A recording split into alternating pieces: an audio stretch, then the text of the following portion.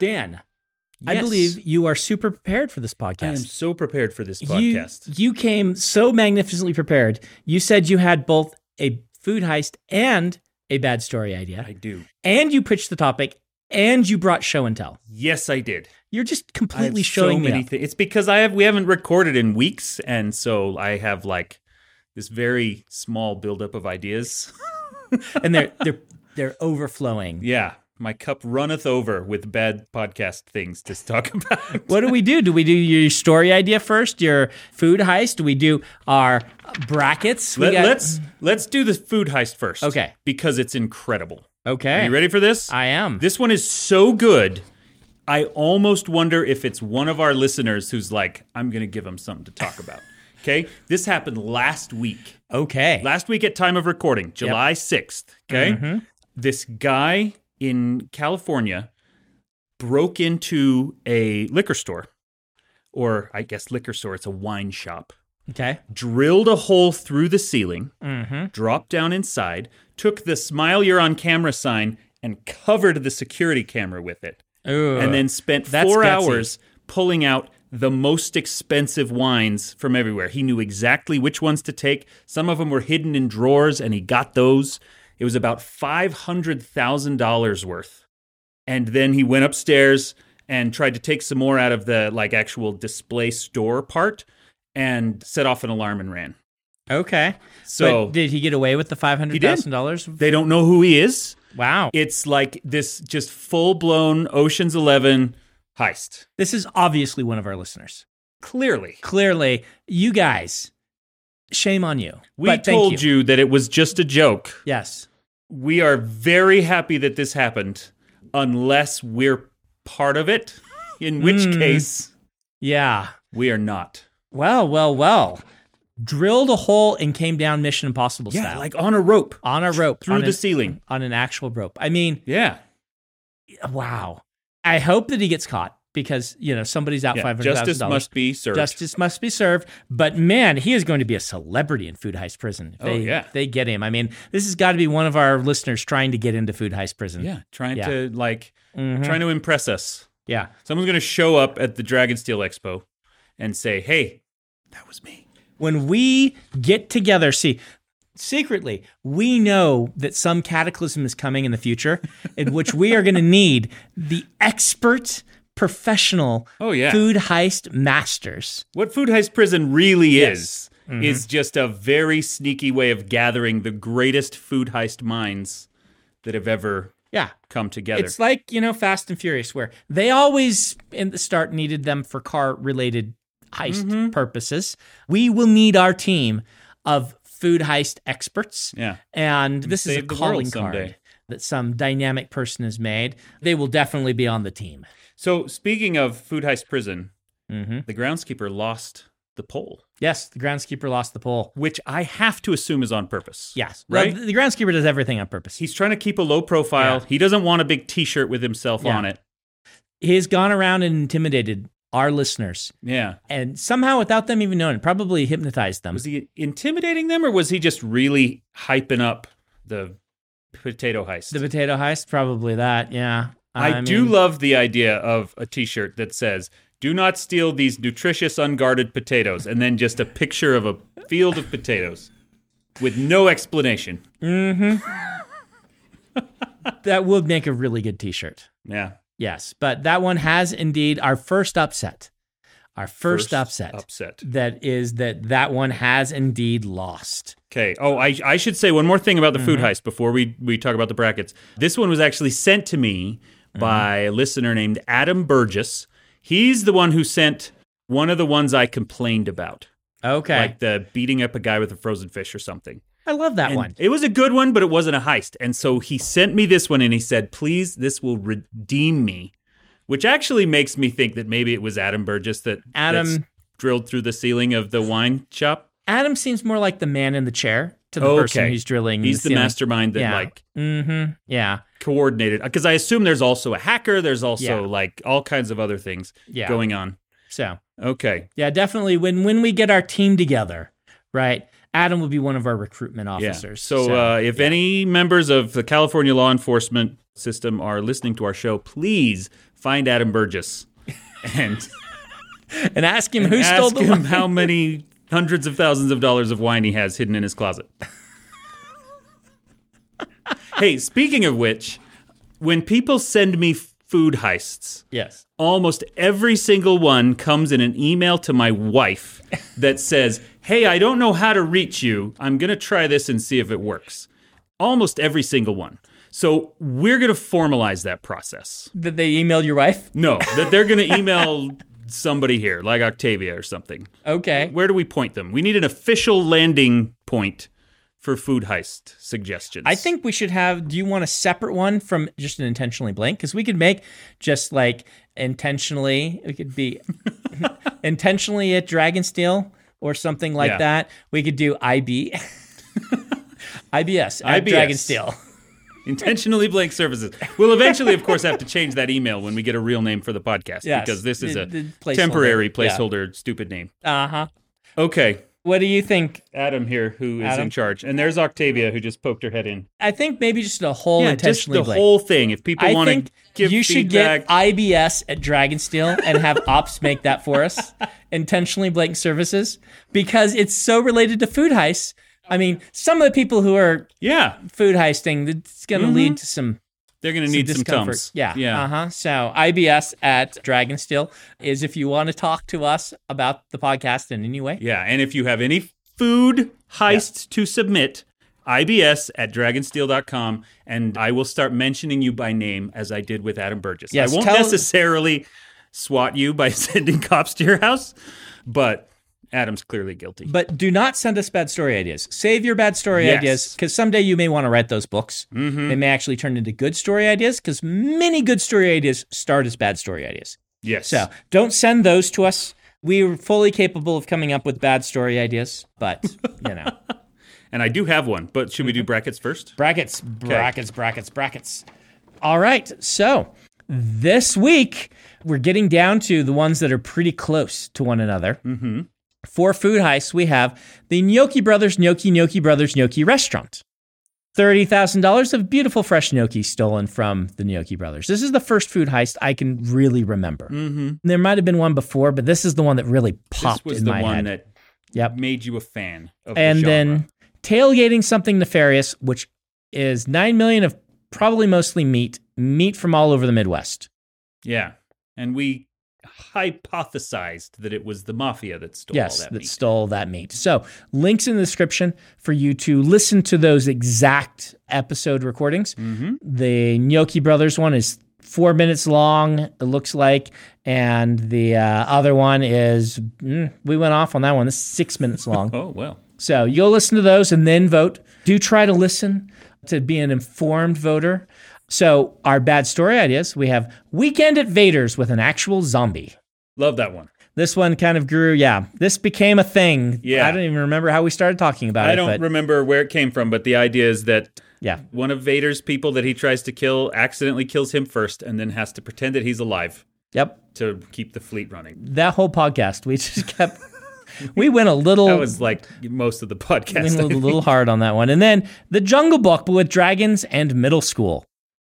This is one of my very old ideas from my notebook that I never wrote, which is Kid Raised by Dragons goes to middle school. Yeah. And middle school story about the poor kid. This one's actually maybe too good of a story idea to be on the bad story ideas. It's like in that lukewarm It is. between- It's absolutely one we could develop and do Yeah. something cool with if we had the time. Yep. I still think that if I were to do it, I would make it a picture book. Yeah. So he's like in elementary school, Yeah. like a little simpler. What Yep. does he have in his lunchbox? How does he, play in the sandbox with everyone else? I think that would make a legit good picture book, like I Yeah. said on the actual podcast episode when we did that. So there you go. Go be informed voters. Thank you for participating so far. Our first upset just came in, so maybe there will be more. All right. Do you want another bad story idea? I do. Okay. Because I have one. And 2023 is the wrong time to be pitching a story about heroic Soviet soldiers. So, Okay, it's already starting off on a bad foot. yeah, there we go. So, Stalingrad, the main thing that Russia had in World War II was just dudes. They had so many soldiers. And in Stalingrad, this is a real historical thing. Maybe not every single soldier, but a significant number of the infantry that they brought in, they gave everybody bullets, but they gave every other person a gun. Famously depicted in Enemy at the Gates. Yeah. Jude Law and Ed Harris. Love that movie. Yep. So I had this idea of what if we tell a story about the guy with the gun and the little guy with bullets following him around, and they somehow get separated and lost in the city because it was absolutely insane, street to street and room to room fighting, and then have some kind of very tense bonding story like, he needs to stay with the gun guy to be safe because he doesn't have his own gun, and he's kind of just waiting for the gun guy to die. And how do they get along? And what if one of them's a jerk and they get to bond as they hide in the ruins? I don't know. Yeah, there's something there maybe. I don't know. How do you explain them just not picking up a gun from the many corpses around them? Oh, I don't explain that. That's part of why this is a bad story. Maybe this is a lefty gun. You got to have lefty bullets. They found the lefties. They're like, all right, here's your lefty gun. Here's your lefty bullets. Maybe they get stranded in a part of the city that was just German soldiers. And so he doesn't know how to use those guns. Yeah, those guns are in German. Yeah. Right? You got to count in German when you fire them. No idea. He was trained on one kind of rifle. Yeah. He can't use the other one. No.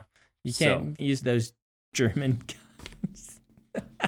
Anyway, so there you go. Okay. Buddy movie. You could make some, lighthearted buddy movie about the guy with the gun. Like maybe the guy with the gun gets given bullets. They're all duds. And so they spend the whole time having to work together to use the guy's bullets and the guy's gun, to have a meaningful time shooting enemy soldiers, growing together. It's like a romance. It's a bromance. Yeah, bromance. It's a buddy cop movie, except they're not cops. They're Soviet soldiers that we're going to make heroic in 2023. So that's a bad idea. That is a pretty bad idea. Yeah. I thought you would enjoy that. I do enjoy that. I don't know, what led you to think of that? I have no idea. I don't know why I was thinking about the Stalingrad gun thing. It wasn't Enemy at the Gates. It was something else. We watched that for Scar's. No, Scar was already married. Somebody's bachelor party. Alan's bachelor party? Maybe? Yeah. I don't know. I've seen that movie 3 times. I love it. Yeah. You might have recommended it because someone said, oh, this is a good movie. We should watch this. That was probably me. Yeah. So it was at one of the bachelor parties. It might have been Alan's. I want to say it's the bachelor party where we went laser tagging and then watched a movie or something like that. Right? Yeah. So your bachelor party, we went to a computer cafe in Salt Lake City and played Halo or something. It wasn't Halo. It was some Unreal Tournament or something like that. Just shot each other. Yeah, we just shot each other. That was fun. Micah was spawn camping the whole night. Yep. And we've talked about taking Scar to laser tag before, I believe. Have we on the podcast? No, I don't think we have. So this is our friend who was in the military, is now head of Dragonsteel Security. Scar from Bridge 4. And we took him laser tagging. Mistake on our parts. He's been in military for years. Yes. Absolutely dominated us in just the most embarrassing way possible. Yeah. Right? They keep your score. And Scar, the thing about it, I swear I've told this story, he realized very early on, it's there's no consequences other than a little mark against my name. If I run in and shoot 10 people and then get shot, I'm winning. And of course that makes perfect sense. In normal, military operations, you don't want to be shooting 10 guys and then getting killed yourself. But he's yeah. And so we would all be doing the little hiding behind the things, looking for a guy shooting. Yeah. And then Scar would just come by. He's it's he's in an action movie and there's just people falling dead all around him. And we're all panicking and then shooting at him. He'll get 10 kills and then he'll drop and then he goes back and resets and then we'll all be doing our creeping along and then just Scar tears through us and kills everybody. Yeah. Yeah. Perfect aim. Yeah. Yeah. That's a bad story idea right there, too. What's that? I don't know. Just if soldiers can come back to life in real life instead of just in laser tag and video games. Yeah. Then you remove consequences and everything becomes like a blitzkrieg instead of That is tactics. Interesting. Yeah. I don't know. What would be the consequences? Like, how do you even have a real war where people respawn? I don't know, because it's like in the first Pirates of the Caribbean movie, where Yeah. it's like, the pirates can't die, but we're still going to spend half an hour fighting them with swords. Yes. Like, why? Yeah, doesn't make any And sense. I love that movie dearly, but Mhm. all the fight the pirate scenes are kind of ridiculous because they can't die, so what's the point? Yeah. So that Yeah. would be an interesting, very like Silver Age science fiction story to tell, where the first part is like, ooh, we can't die, we can do whatever we want. And then they realize, well, the enemy can't die either. So maybe we need to resolve our conflicts in a different way. Legit good story idea there. Yeah. Yeah, I could you go. absolutely see getting an issue of F&SF or something, or Asimov's in the old days, and reading that story. Some short story or novelette. Well, there you go. That's an Okay. idea for Robert Silverberg in 1972. That's all for you, buddy. All right. So now do you want to hear the thing I want to talk about? Yes. Okay. Our actual, now that we're 17 minutes Now into we're our podcast. 17 minutes in. Thank you for your patience, wonderful listeners. We know that you mostly just listen for the food heists, but we do have to fill the rest of the time. I got stuff to sign. We got to keep talking. Okay, so I have many, many times almost worked for Wizards of the Coast. Yeah. We've talked about this before. I wrote a whole novella for Magic the Gathering that remains unpublished. I was hired to write a book for them right before Hasbro killed their entire publishing wing. The story I want to tell today is when they flew me out for a job interview as a flavor text guy for Magic. Okay, do you remember this? I do remember this. Okay. It's because this was way back in college. This was Yeah. like 2005, I want to say, which is after college, but we were still doing like had I website sold? and- Because in 2005 I'd sold. 2005? So was it before that, or I know was it it was after I'd 2005 sold? because that's when this game came Okay. out. And So that's I had one of the things I'm sold- going to talk about. Elantris. Yeah. And I had not sold. I think I sold Yeah. in 2008. okay. So anyway, part of this process, in order to get past, give them a resume, and then the next phase was that they sent me this questionnaire and was like, here, write a bunch of essays about all of this stuff. And one of the questions was, what is a game that you think has really good flavor and lore? And I can't remember what I talked about. Mm-hmm. And then they said, what's a game that you think has really bad flavor and lore? And I was running a game review website at the time. And so people sent me stuff to review. And the one I used was actually a Wizards of the Coast game Smart. called Hecatomb. I don't know if anyone remembers Hecatomb. This game died a miserable death back in the early 2000s glut of CCGs when everyone was making them. And this one was funky because the cards are pentagons printed on plastic so that they're clear. Yeah. So the edges are clear, and the center And then is the a idea little bit. And is that you can stack them, and then this card has extra powers. yeah. So if you're just listening, they have these pentagon shaped. Like if you've seen cards. the card game Gloom, same kind of thing, printed on clear plastic. So that you can add and stack things in interesting and ways. as you to- stack them, then they gain extra powers or they gain extra whatever. So anyway, that's the game. And the problem with it that I complained about in this daring essay was that the cards themselves are very interesting because they're little monsters. Like there's big gods like Cthulhu is in it. There's vampires. There's little demons. My favorite was something called the Hellevator. Oh, that's a good name. Yeah. That's a great name, right? Yeah. But the cards cannot attack on their own. They can't do Okay. anything until you combine them with other cards, at which point it's not a Hellevator anymore. It's like some weird combination of a Hellevator and a vampire. Like the flavor completely falls apart when you start combining the cards. So anyway, I complained about that in my essay and somehow got invited to the next stage anyway. They flew me out, had this big 2 or 3 hour interview. And I found out from one of the dudes on their flavor team that me complaining about Hecatomb is why I got the interview. Really? Because, and I don't know if this is true of everyone who worked at Wizards of the Coast, but that guy, at least in particular, was like, yeah, we could never get the flavor right for this game. Because if the cards are really cool, then the combination of the cards loses the flavor. But if the combination of the cards is really cool, then the individual cards are a little boring. He said one of their early concepts was maybe doing it as robots. And so you would have like an engine or a buzzsaw or whatever, and you'd combine them together, which sounds awesome, but in practice, somebody opens a pack of cards and they don't have the elevator. They just have a buzzsaw. And so the cards themselves were very disappointing. And then he asked the question that I foolishly had not prepared for, which was, how would you fix it? And I've thought about that a lot in, the years since, but at the time I didn't have a really good answer for it.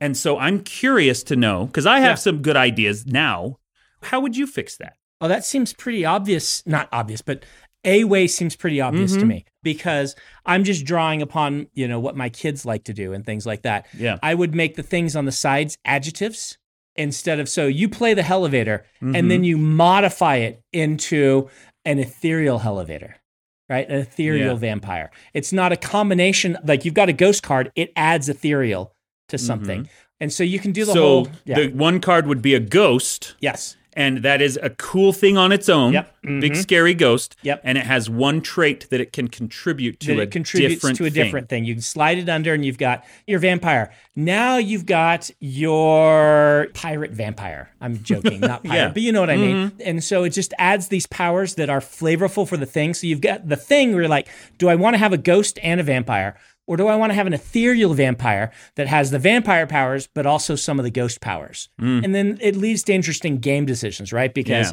whether you want to put all your eggs in one basket or go wide allows you to have game design that goes one of those two directions. So that's a cool solution to the problem. The one that I have eventually come up with is to do it as a team or a crew. Okay. Like if all the cards were Star Trek people and you were trying to assemble them into a crew, so they could go out and do missions, or, that's a good idea. Heist crew. You've got an infiltrator, you've got a thief, you've got a hacker, and you kind of meld them together into a cool crew that can then go do a job. Yeah, though it doesn't feel like it's melding because one picture goes underneath the other and you can't, if you're just listening, in the center is a cool picture, on the sides are all clear except for one edge. Yeah, just one little edge. That adds a power if when the you edge put it is where underneath. it said, what the role was. And then you'd need some other cards to be like, okay, this is the job you have to do now. Yeah. And then you have created a team that can do it. I don't know. I think you would need some other way to combine the cards. Like if it's just a big stack, the flavor on a big stack doesn't work for a team for me as well. Well, and, that does suggest other things. Like when you have these kind of cards, you don't necessarily have to stack them perfectly on top. You could build some kind of little molecule diagram where they connect in different ways. I don't know. Anyway, I've always wondered about that because I bombed that interview so hard because I couldn't answer that question. That question could have, Yeah. And I'm very grateful I didn't get that job, honestly, because it was right before I sold Serial Killer. I probably would not be the author that I am today. I would probably just be writing flavor text on magic cards. Yeah, but you hunted working for Wizards pretty hard for a long time. Oh, yeah. Game design is one of your things. I mean, you get to do it now, in part, with us. Yes, I'm working on Stormlight RPG. Yeah. And that's a lot of fun. And I hope to be working on other projects as well, which I will not talk about. But I did eventually kind of sort of work with Wizards in that I partnered with them when I ran a D&D campaign on Twitch. Okay, yeah. And they didn't sponsor it, like give us money, but they gave us a ton of product. They gave us all these D&D Beyond accounts. They helped promote it and advertise it a little bit. So my long, almost history with Wizards. And they did, pay me for the novella, even though it hasn't been published. So did you submit to their Design a World thing? I did. Became Eberron? What did you submit? It was back in like 99. They did a big contest that was everybody submit your ideas for a new world. Because D&D 3rd edition was brand new, and they're like, we want some world books for this, and we don't want to just reprint the old ones, even though I wish they had. Now they're starting to do that with 5th edition. It was a smart idea to come up with a new one. It was and a run very campaign. good idea. So I and our friend Eric Ehlers, who was also on Leading Edge magazine staff, I know he and I worked together on several. I submitted probably 4 ideas to that. The only 2 I remember is one of them was a pretty direct ripoff of Pirates of Dark Water. Do you remember that cartoon? It's a cool cartoon. Yeah, it was really cool, and I loved it. And I was like, I want a big fantasy seafaring water world kind of Just thing. Slightly an inspiration for Trust of the Emerald Sea. Really? And the idea of, I love the idea of water that was a different kind of water. I've always loved that. And so that in the back of my head is a little bit of an inspiration for that's really Secret cool. Project 1. But anyway. That was such a good cartoon. Yeah. It got like 1 season, and I don't think it even got a full season. It lives in that no man's land of, hey, can we upscale this animation to just hit a slightly older demographic, right? That created so many cool shows and that were completely rejected by the TV watching. Well, and it was early 80s, which I think was just before its time. I thought it was early 90s. Was it?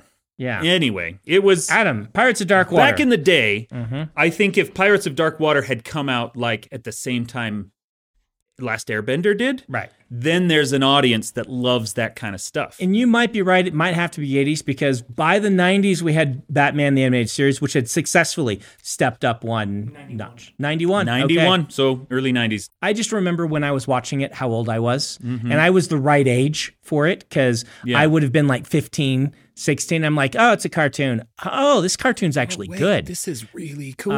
They had good world building. They had good characters. They had a long, like, overarching plot. Yeah. Which, again, all stuff that would land perfectly today and did not land in 91. Would it land perfectly? Because we still have this problem. I mean, Into the Spider-Verse, doing really well. Yeah. But a fraction of what Spider-Man, the live-action ones, have done, right? And, Did it? Yeah. Okay. Yeah. I don't know. It'll land, like, the second one will land at half of a regular Spider-Man, probably. That's crazy. And Spider-Verse movies are the best Spider-Man movies. And so there's that. Like, yes, Arcane did well, but did it do well with our crowd or with the general public? Well, I mean, that's kind of what I mean by land perfectly, right? Okay. Like, there's an audience for it. Last Airbender, but Last Adventure Airbender, Time, Gravity Falls, those have all been successful, even though they haven't been mainstream. they all pretended to be kids shows, Well, that's true. right? Yeah. That's what I'm talking about. If you pretend to be a kids show, you're fine. But if you say, no, we're for teenagers, like mid to older teenagers, then you just fall flat. If you say, we're for adults, we're edgy and hardcore, then those do well. It's that no man's land that I'm talking about. It's the treasure planets of the world. It's the Titan AEs of the world. It's Pirates of Dark Water. That realm, it just flops every time. Well, and that's what happened to the Disney Atlantis movie. Yeah. It was that teenage adventure cartoon, which was not their demographic at all, and it didn't do well. It's a great movie, but it didn't do nearly as well as all their other stuff. Adam has an update for us. To give you some specifics on box office numbers Yeah. between the Spider-Man. Yeah. Spider-Man No Way Home worldwide was 1.9 billion. 1.9. 9 billion. Yeah. Across the Spider-Verse is currently at 650 million. Yeah. Worldwide. Wow. So there's a pretty big difference. Yeah. A third. A third. Well, So I actually haven't seen Across the Spider-Verse yet. Oh, haven't But you? I just rewatched Into the Spider-Verse, and See I it. love it So we even can more. talk. We can talk. Okay. Well, I mean, I have to wait till it comes to Disney Plus. You have to wait till it comes to my theater. I don't go to real theaters anymore. That's all right. Actually, I'm probably going to end up breaking my rule and going to a real theater to watch the new Mission Impossible, because I love those dearly. I can't say anything because I'm the person who took how long? I just finished Ted Lasso season 2. In fact, we'll talk Ted Lasso season 2 next episode. So if you haven't caught up on Ted Lasso and you're planning to, you can watch up to season 2. 1 week. You have 1 week warning. We before spoil it all. Spoilers. But it's been out for like a year and however long. And Yeah, season I'm 3 is finally already out and over. So So, season 2 is what we'll talk about next week. Yep. Yeah. And now, the other thing that I remember submitting. Yes. I submitted like 4 settings, like I said, but the only 2 I remember were the water one and then like a post-apocalyptic one, but like a magic apocalypse. You know, Forgotten Realms, but after some magical thing had destroyed everything. It was very ill-formed. If I were to do it again, I would have much better ways of describing it. Back then, it was very Did they have language that you kept rights to your worlds when you submitted them, or No, you did not. They just got whatever you Well, submitted. I don't remember exactly, but I'm pretty sure it was, if we use this, then it's ours, and if we don't, then nobody cares. Yeah, but it was So- the nobody cares. Like, I remember reading that. I don't think I submitted. No, and you didn't, because you didn't want to lose rights to I didn't want to anything lose you rights created. to anything because I actually distinctly remember whenever this thing was, I was developing Roshar, Mm-hmm. the Stormlight Archive, and I was working on that planet. And I'm like, the idea of losing rights to it, Was just not, yeah. Mm-hmm. And what's his name that did Eberron? yeah. Mike Elliott? Keith, Keith? not Richards. Oh, yeah, it is a Keith. Keith Baker. Keith Baker. Haha. I knew a game thing more than you. He is, Eberron is actually my favorite D&D setting. It is a fantastic It setting. is incredible. He was absolutely the right winner. He went about it in a much smarter way than any of ours did. Although I would dearly love to go back and do that Darkwater one. Yeah, really impressive setting. Worked really well. Yeah. So we Cool. immediately bought that book. Their marketing worked, and we immediately played a campaign in it. We ran I think Yeah. the longest D&D campaign we ever did. We didn't get to level 20, but we got No, that like was 15 or 16. That was Cinethar. The Yeah. really aged was Eberron. One of my favorite characters ever. The ultimate Brandon character. Yes. The conflux of all things coming together into Cinethar, which I believe we've talked about. They're just the ancient, like, undead elven lich Yep. who gets carried around on a palanquin all the time. Yep. What happened because Brandon read the book and melded this is because in Eberron they had these like good energy, good magic liches, right? Yeah. Good magic undead. I'm like, oh, I love that. I Yeah. love that. It was an elven culture that worshipped death. It was very clever and very Yeah. well And built. Then the mechanical side said, hey, I can min-max because you get like -2 strength and +1 intelligence if you're older. It's like -2 strength, -2 con, +1 intelligence, +1 wisdom. And I'm like, min-max, you say. And then there was like another rank beyond that where it's like you lost like 3 and 3 and gained 1 and 1. I'm like, I'm cool with that. So the reason Cinethar had to be carried around on a palanquin is he had like a 3 strength Yeah. or less. Couldn't even walk on his couldn't own. walk on his own, but he had the highest stats, at least in 2 stats. And so he did the whole cleric and wizard and did multi-class into like the prestige class. Yeah. They gave you levels in both and turned out it's a very powerful combination. My character in that was one of the most fun and least effective D&D characters I've ever built. Which is saying something for you. Yes. He was a shifter, ranger, and I'm like, oh, wait, if I go down this specific line of like ranger powers and feats, I can have like 20 attacks per melee round. And so that's all I focused on.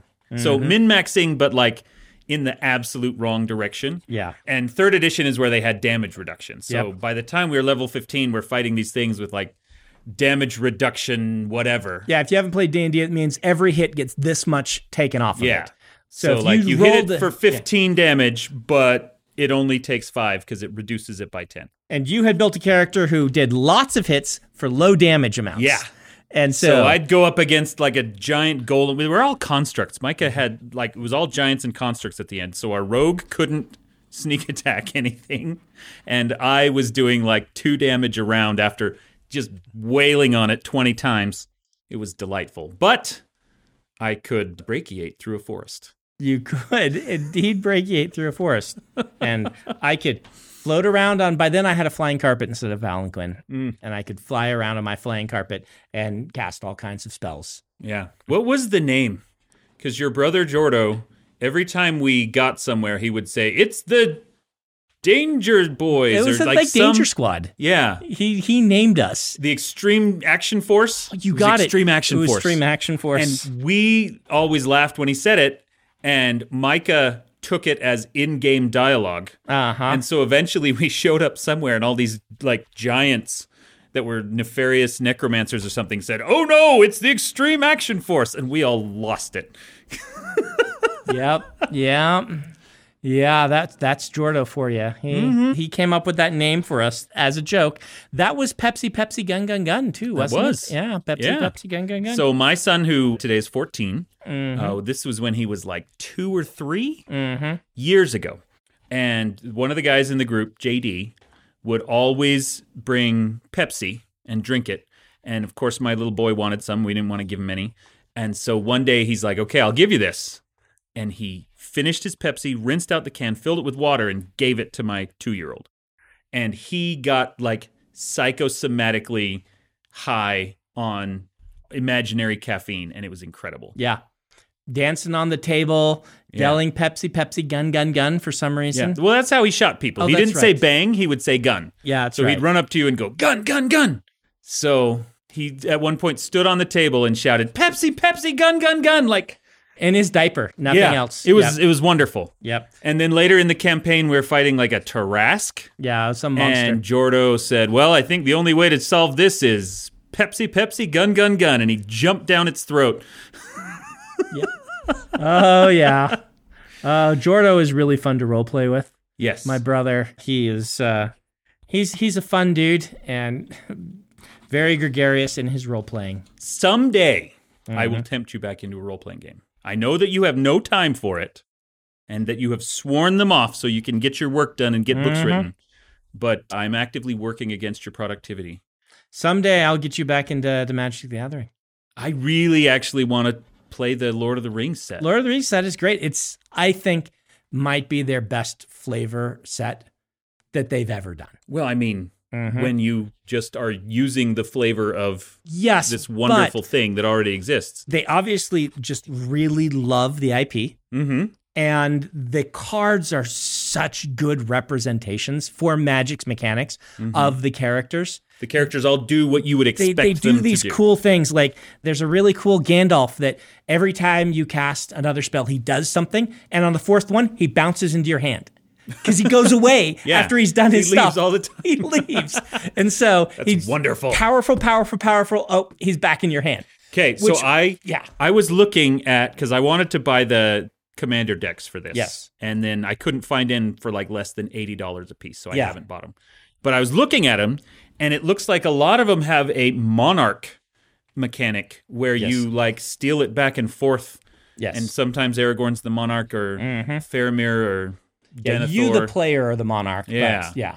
That's an interesting... It's a thing they added to the multiplayer commander games that actually works really well because what they found is people in these games just sit back and build their boards and don't do anything. Mm-hmm. They added this thing where if you attack someone and they're the monarch, you get to be the monarch and you get to draw an extra card every turn. And Okay. you draw it at the end of your turn to encourage you to attack and take it and someone else to attack and take it. And so it made the games more active. So this is a pre-existing Magic thing Yes. that just happens to fit yeah. Faramir and Denethor and stuff Yep. really, really well. That's cool. Well, the other pre-existing mechanic, food, was a thing from a set a number of years ago in Magic, where you make a little token that you sacrifice to gain life.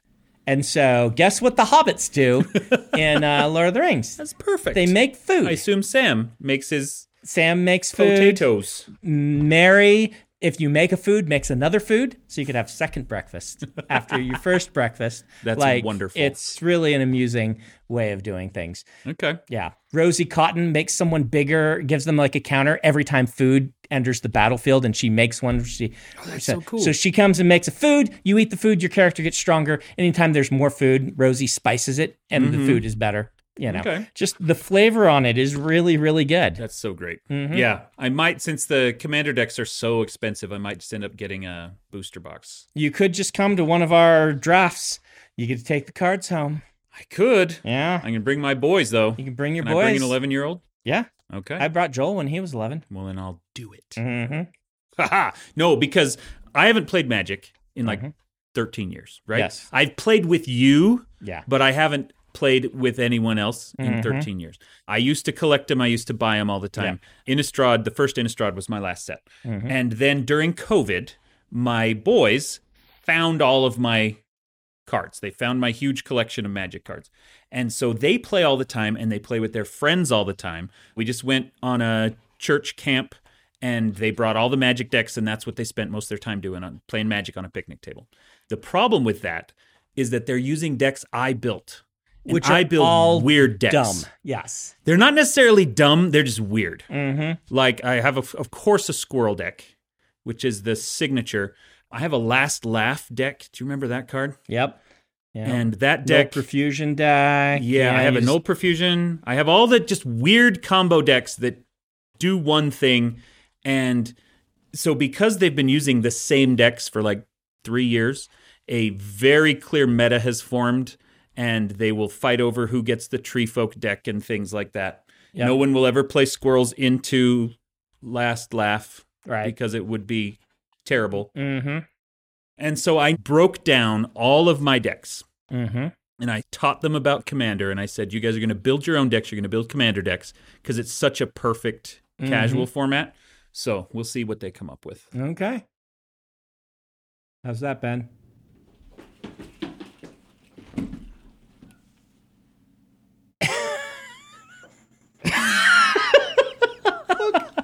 Look at it.